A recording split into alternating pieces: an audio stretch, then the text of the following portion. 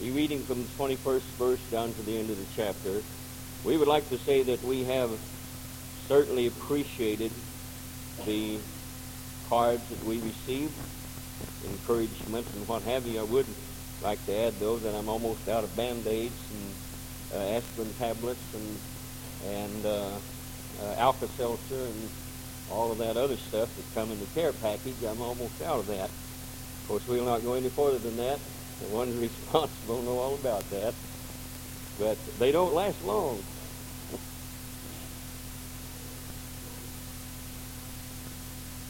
"21st verse, hard to break in on this chapter. I've really found it's hard to break in, and yet to expedite time we feel like maybe we should. First off, we want to talk about the importance of children. The importance of children.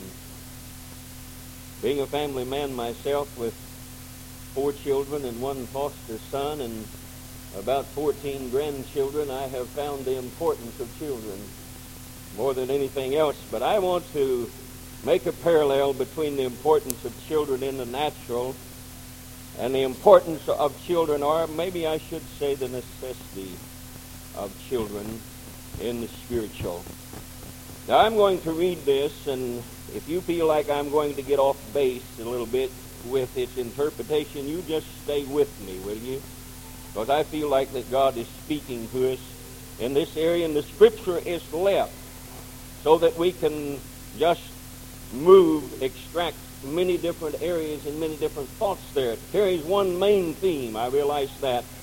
It also leaves it in such an area that you can depart from that and move another direction, and it would all be good. So let's read it. "Submitting yourselves one to another in the fear of God. Wives, submit yourselves unto your own husbands as unto the Lord. For the husband is the head of the wife, even as Christ is the head of the church, and he is Savior of the body. Therefore, as the church is subject unto Christ, so let the wives be to their own husbands in everything. Husbands, love your wives, even as Christ also loved the church and gave himself for it, that he might sanctify and cleanse it with the washing of water by the word, that he might present it to himself a glorious church, not having spot or wrinkle or any such thing, but that it should be holy and without blemish. So ought men to love their wives as their own bodies. He that loveth his wife loveth himself. For no man ever yet hated his own flesh, but nourisheth and cherisheth it, even as the Lord the church. For we are members of his body, of his flesh, and of his bones. For this cause shall a man leave his father and mother, shall be joined unto his wife, and they two shall be one flesh. This is a great mystery, and that is emphasized in the emphasized Bible. But I speak concerning Christ and the church. Nevertheless, let every one of you in particular so love his wife even as himself. The wife see that she reverence her husband." And of course, in the context of that chapter, you know, those scriptures are real good things that we could take, I suppose, for the natural. And much of it is meant for the natural. I would like tonight or this morning to focus our attention upon the 31st verse. "For this cause shall a man leave his father and mother, and shall be joined unto his wife." Most particularly this last portion, "and they two shall be one flesh." And they two shall be one flesh. Now, I realize much ado is made about the husband and wife when they come together in marriage as becoming one. I have nothing particular against this at all, because individuals do become one in spirit, one in mind, one in context, or at least they should, with one common goal set before them. However, the verse as it reads bothers me. If we're going to follow that context with it. It bothers me. Because it says, and they two shall be one flesh. I find that it is almost impossible, close as my wife and I are, much as I love her and I think she loves me, it is impossible for us to be one flesh. We can become one in spirit, one in common goals, one in our prayer life, one in intercession, one in almost everything that we do, but we still remain two different individuals in two different bodies. We have not become one in flesh. And then, as if to cap it off and add to the mystery, Paul says this is a great mystery. Now, what's he talking about? Naturally, he's talking about Christ and the church and the mystery that is there that hardly any man has ever unraveled. But I find in this another mystery. And that's the one I just read you, that for this cause shall a man leave his father and mother and shall be joined to his wife, and these two shall be one flesh. To me, that's a mystery. To me, that is a great mystery. And then you're prone to ask yourself, you could skip over it. You could say, well, perhaps this or that or something else, or else try to find no meaning at all. But when we do that, we do a disservice to the Apostle Paul and his contention that we should find what he's talking about. So when you look into it, you have to find out how are we as husband and wife going to become one flesh? How are we as Christ and the church going to become one flesh? There's but one possible answer, and that's through our children. I'll say it again, that's the only way that we can become one in flesh, is through our children. I have a child sitting here now, natural born. We have become one flesh through her. Have two other daughters and a son that my wife and I have become one flesh through them. So knowing that, in order for us to be one flesh with Christ and intimate with Christ, and where he intends for us to be with him, we simply have to, as a church, bear children. I'm going to say this with all the love of God in my heart. A church cannot be what God has ordained for it to be. A church cannot reach the height. A church cannot be one in the flesh of the Lord Jesus Christ without some way bringing children to birth. We find failures in churches that do not birth children. We find ourselves unable to cope with the things as we should because we have not become one with Christ, bringing children into the world. Not casting aspersions upon anyone that has failed to have children. And you'll find that is the solidity in most coming together, is to bear children and raise children. It takes, I'll say again, man's focusing his attention upon himself and causes him to focus his attention upon others. In other words, our attention turns from inward to outward, and because of that, we find ourselves expending ourselves for somebody else other than ourselves. And of course, God told us it's more blessed to give than to receive. Amen, Brother Hostar. So I'm going to say this morning, with all the love of God that I have in my heart, for all of us to have joined together in one common cause and effort in Bethel Tabernacle, we can never reach the height of what we're supposed to reach until we bring children into the kingdom of God. It ought to be almost a nightly and a morning thing where children is born into the kingdom of God. But the Bible tells us that we have to travail in birth and pain to be delivered.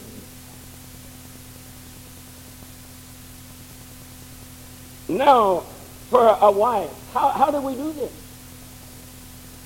For a wife to become with child, and now I know some of you old ones are going to say, well, that's going to be awful plain. But let me tell you something. The young people sitting here probably knows more about these things than we do. Don't fool yourself. Their education should not be behind the barn. It should come from mom and dad at home. It shouldn't have to come from schools. It ought to come from mom and dad at home. It should not have to come from the church. It should come from mom and dad at home. You see, that's what I'm talking about. When we have children, we have obligations. We have duties to perform unto them, and we forget about ourselves. All our attention is placed upon that one that has become so precious in our lives. And that's what God is wanting out of a church, is to get ourselves out of ourselves and find something that we can lavish our attention on and clothe it and feed it and watch it grow before our eyes. There becomes something and a reality, and it'll be a service for God Almighty. But how to do that? In order for a wife to become with child, she must first become intimate with her husband. I'm not talking about a lust. That's far from it. I'm talking about an intimacy of love that brings two people that love each other together in an intimacy that they never experienced before. And then when love brings them together and they have an intimacy, then this wife must accept the seed of the husband in order to become with child. Amen. The church is no different. And then we say, but Brother Hostlaw, how is that going to be? Well, first, and I'm sure some of us know this, let's find out what the seed is. But before we do that, let's ask ourselves, have we had a love affair with Christ? Has it been a shaking hands friendship, or an uncle or aunt kiss on the cheek or the forehead? Or has it been a lustful adventure where we seek to extract our own fleshly pleasures? Or has it been an actual love affair, an intimacy with Christ Jesus? And there is a difference. Because until a church realizes this type of relationship, it will never become with child. Now those scriptures I read you, and let's back up a little bit, intimate and tell us that Christ and the church is placed many times as husband and wife, and the church itself becomes a mother as it brings birth to children. And there's churches all over the land, congregations all over the land that's bringing birth to children. I find myself here about the first of the week, as these things spring out into me, before I finish this, I drop to my knees in my office, right by my chair, and tears flowed down my cheeks. And I said, God, why is it that we at Bethel Tabernacle cannot give birth to children? Why is it that we can't see children born into the kingdom of God? I'm not here to cast aspersions upon you. I suppose I take as much blame as you do. But friend, to know there's a problem and never try to get to the root of it is a height of folly. And to doctor the symptoms is not what we want. We want to get to the root of what it is and what makes it and do something about it. Did you know the Japanese found a way to dwarf trees? They just simply cut the taproot off. And a tree that would become a giant tree becomes a small one. The devil has found a way to dwarf Christians. They just cut the taproot and runs to Christ, the rock in the weary land, and he cuts that and severs it, and the Christian is dwarfed. not to say that he doesn't know God. He hasn't come to repentance with God at what God expected out of him, and his growth has been dwarfed. He remains little and small and incapable of exploring the great outdoors of God.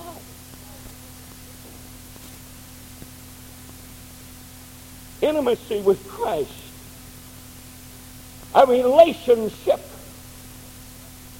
And there again I'll say, not a lustful one, not something where you come to Christ and make love to him because you want to feel him and experience the feeling that this intimacy gives. Not at all. That's lust and that's selfish. And that all goes along with it.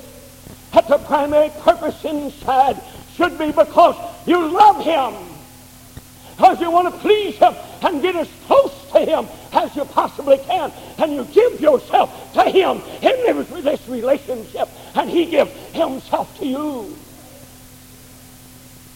And you're experiencing something that so-called lust can never give you. You're experiencing a perfect love, or each one is giving to the other one out of love and out of wanting something not for themselves but for the kingdom of God. Intimacy, first of all. And friend, we can't have intimacy and the perfect love by committing spiritual adultery. Amen, Brother Hostall. What do you mean by that? I mean simply when anyone else takes the place of Christ and what he wants out of us, we are committing fornication or adultery. Awful quiet in here. But our eyes should be open and our ears not deaf to what God is trying to say. All right, now we've been intimate. We've come together. How do we do this? There is a parable that defines it very clearly, and I'm sure you know it if you're a Bible student at all. And in this parable of the sower and the seed, found in St. Luke the 8th chapter, Jesus says in verse 11, the seed is the Word of God.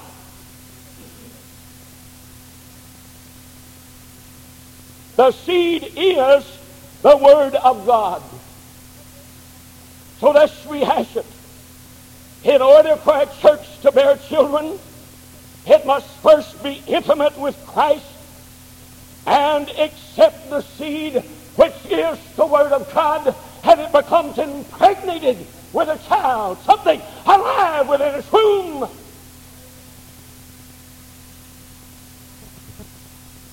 Because love has brought it about. Because love has produced. And because maybe for the first time, not individually, but for the first time, this congregation or this church has experienced an intimacy with Christ that they never experienced before. Everything else, every other man or woman outside of here meant nothing to this church. The pleasures of this life afforded it nothing because it was having a relationship with his husband, which is Christ, and a love affair had happened, and it submitted itself to God and accepted the Word. Now when I say accept, that means a little bit more than hear it. That means more than presenting yourself in the house of God and sitting there trying to wonder, when's it going to be over?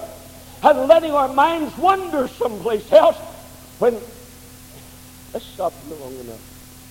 What would you, as husbands or wives, either one, think that in that most precious and intimate moment when your mind should be on your expression of love, that your husband or wife would immediately break that sincere effort because their mind has wandered somewhere else? What would you think about that? How would you react to this sort of thing? It would be a blow to your manhood, or a blow to your womanhood because you have not captured the full attentions of your husband or your wife. Now Christ just related it here, Paul did, in that effort where he's telling us that the same is true with Christ in the church. How on earth do you think he feels when you're having a relationship with him and all at once something in this world captures your mind and you begin to express the sentiments of the world, and the most precious thing that ever happened to you is dead? What can you imagine the feeling? Oh, but does God have feelings? Sure he does. Sure he has feelings, because we were made in the image of the likeness of him, and we have feelings. If he can shout and feel joy, so can we. But if we hurt, so can he. And forgiving, yes, he is. Very forgiving. But we're not on that track. We're on this track. Accepting the seed. Accepting the word. Saying, it's for me. And I want it to create something inside of me. I want another life. Because I want to be part of another life. Tired of living by myself. I'm tired of buying and purchasing for myself. I'm tired of just asking for myself. I want to share what I have with something else. And I want to form it with the Lord Jesus Christ as the Father of it. That means accepting what you read, accepting what you hear, whether it comes from a black man, a yellow man, a man that's intellectual, or one that's just dumb like I am. That means accepting what God says to you and apply it to yourself. That's accepting the seed. Now we're with child. Let's just suppose we have adapted everything that God is saying this morning. And we have said, God, I'm tired of my mind being running to and fro with everything else while you're other. And like I said this morning at the offset, perhaps you think it's too plain. I'd ask any mother has experienced the love of their husband, and that life begins to move inside of them. There's a change in that mother. If she's a true mother, there's a feeling of joy and gladness as she waits for the first signal of movement. It's her life. Then you feel the kick of a little foot, or the move of a little hand, or the heartbeat. And she says, yes, there's life. There's life. I'm going to produce something that's both of myself and my husband. And the church ought to feel the same way when it becomes pregnant, so to speak, with a child that belongs to Christ. There ought to be a feeling there inside. And the right type of mother will experience this.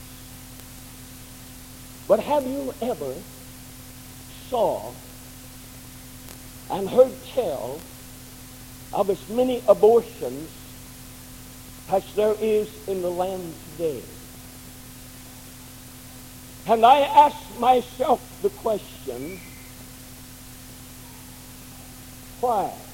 Just pay attention to me, you'll be all right. I ask myself the question, why? Why would someone experience love and receive something inside and then not want it? There's a lot of reasons for it, I suppose. I'm not going to say that I'm against almost everything, because there are areas in which to terminate a life would have to be, unless God would come and right the wrongs that's in the body. But I'm talking about abortion simply for the sake of abortion. Why is it? Number one reason is because The mother does not want a change of lifestyle.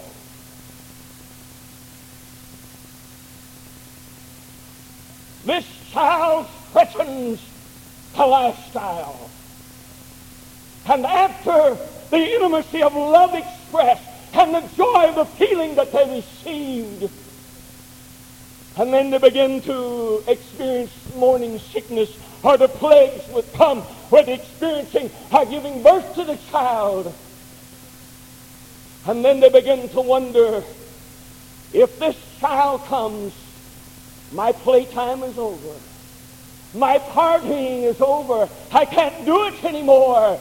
And then they begin to see out here the thing in which the church needs to watch out for.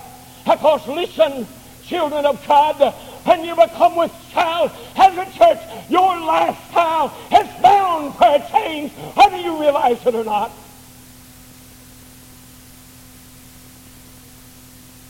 And if we're not careful, we'll begin to see the disadvantages of being with child and the disadvantage that's going to happen when this child is brought to birth.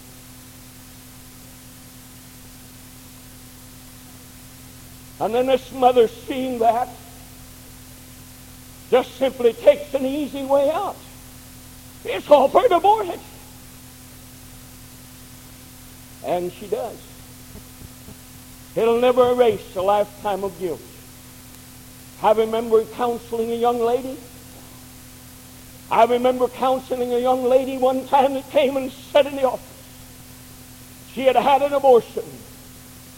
She had experienced the love that goes with it with her husband, and she wanted an abortion because this was going to change her lifestyle, and she had it.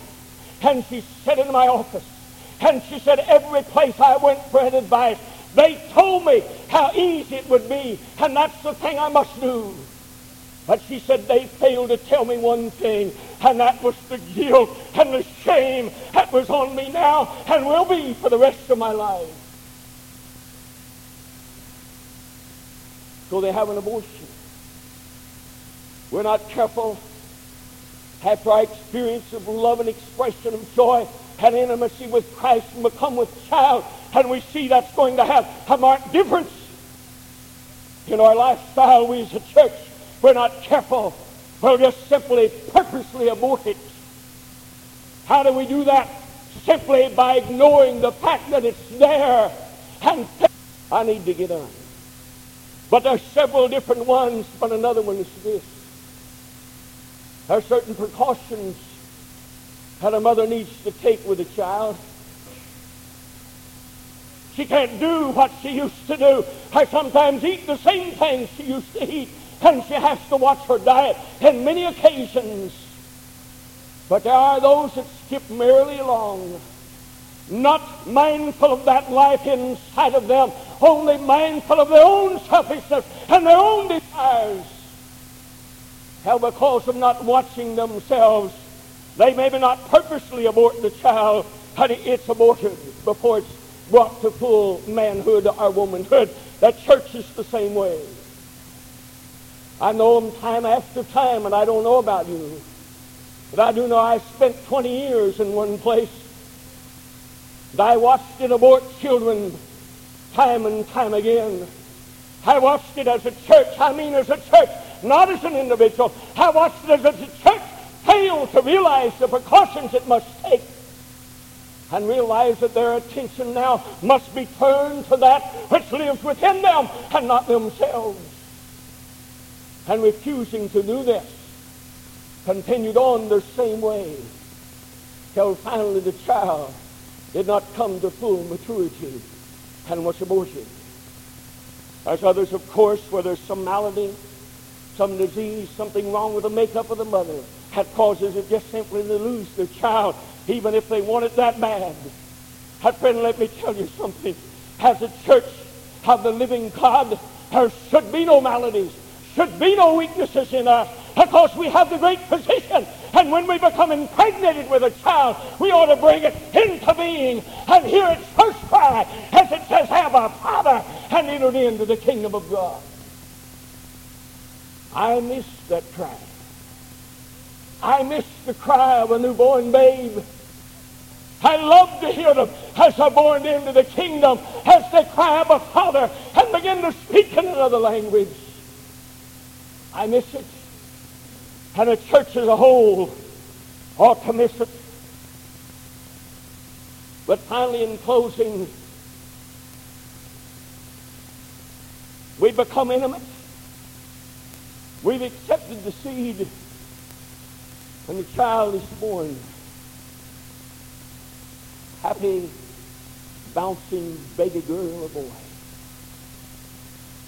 And there it is, full of life, full of happiness. There's the proud eyes of the father looks down.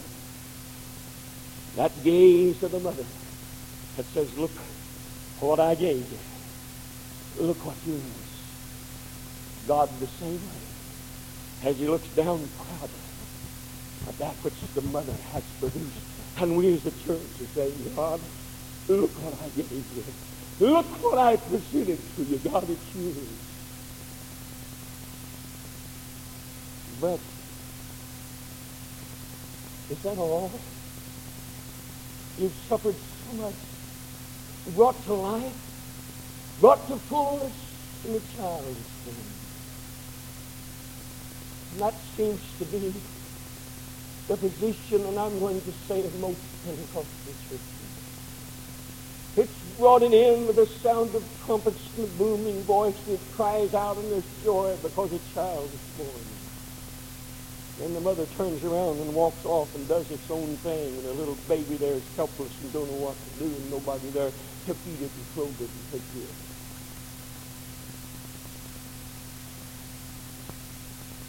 it. And it's more than just experiencing the joy of this relationship. It's more than just seeing that it's brought to fullness and being born. After it's born, you have a child there and it's unable to think for itself. It can't read, it can't write, it can't clothe itself. And who does that? The mother is the responsible person for that. And yet oftentimes we're so messed up with our own life and so confused with our own avenues, and we just leave that little infant there crying out in its helplessness, and it dies, and we wonder what's the matter with it.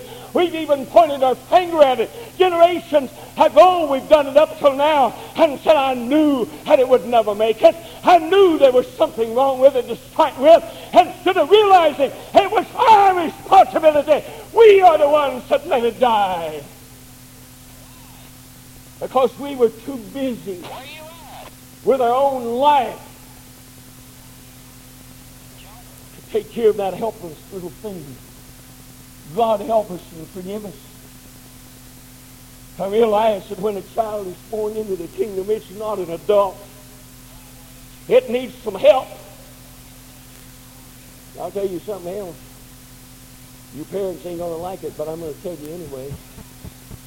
After you've nurtured it and took care of it, and it gets up to the place where it can clothe itself and take care of itself and feed itself, and it gets to a stage that it thinks it can handle everything for itself, and you just let it. I said, you just let it. You got no authority, issue no authority, take no responsibility. Friend, the worst time in the world, and I'm going to tell you this, the worst time in the world for a child, and when they need a hand of authority on them, the worst in the world is when they get the attitude that they don't need anybody. Then, when comes the authority of mom and dad and says you don't have what it takes to deal with this world as it is. Most of us, pardon me, young people, I've been there when we get to the stage maybe of preteens or teens. Mom and dad is so dumb that they don't know anything, and we're so smart that we know it all, and then all at once they can't tell us a thing, and the rebellious stage comes, and to save some problems, mom and dad just says, well, just go ahead. And what you fail to realize has you relinquished the responsibility that God never told you you could? And you wonder why they turn out like they do. And the same thing with the church. You can bring them up and raise them up spiritually, and there'll come a time when they think they know more than the pastor or the Sunday school superintendent or the Sunday school teachers, and we'll just put them out on their own. No, no, no, no. 1,000 times no. Then is when they need the iron hand of authority upon them to guide them in the right direction, in the right way. You talk about a mess in the house. You get something like that going on, and it's not all going to be peace.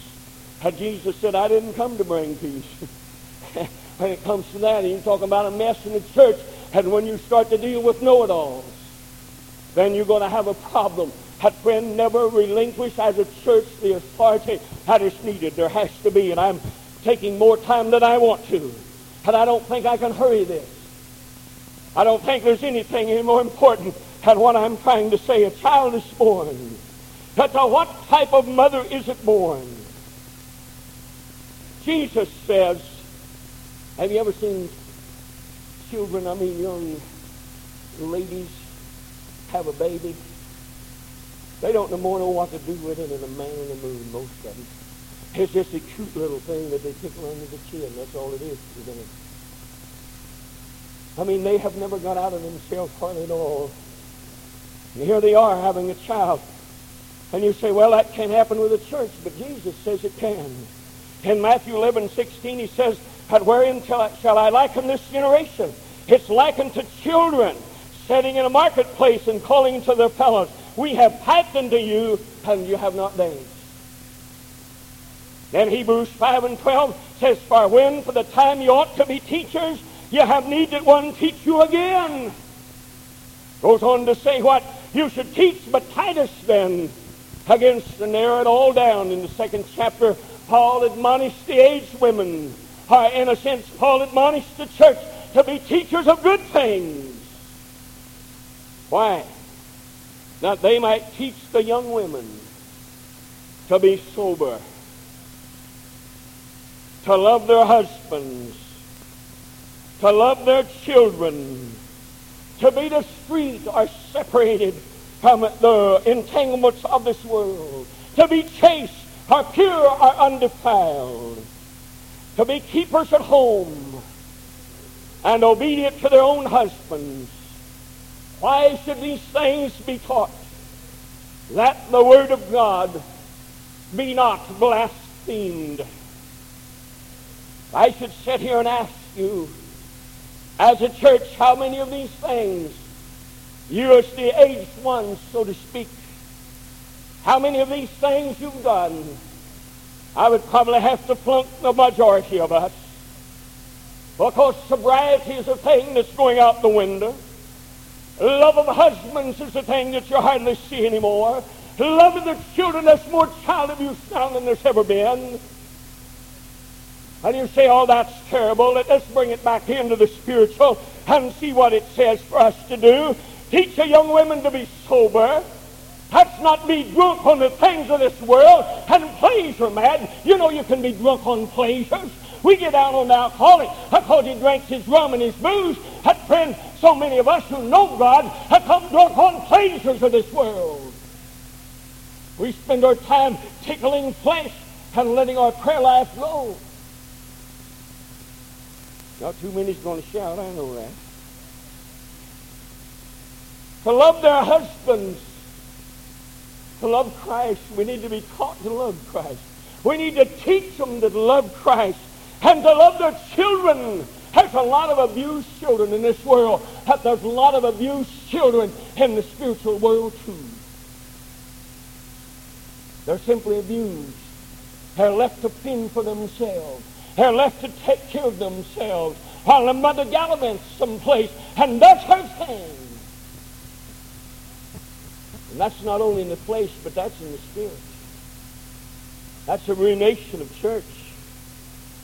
And it says to be discreet, or that's to be separate, and to be chaste. I just read something that's shattering to me. 18% of the masses of teenage girls is always found to be virgins. 18%.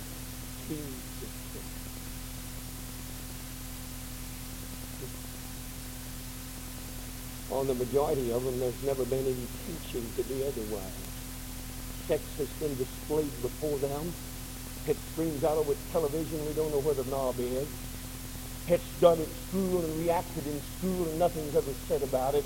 And nothing to the contrary has ever been set down in the home.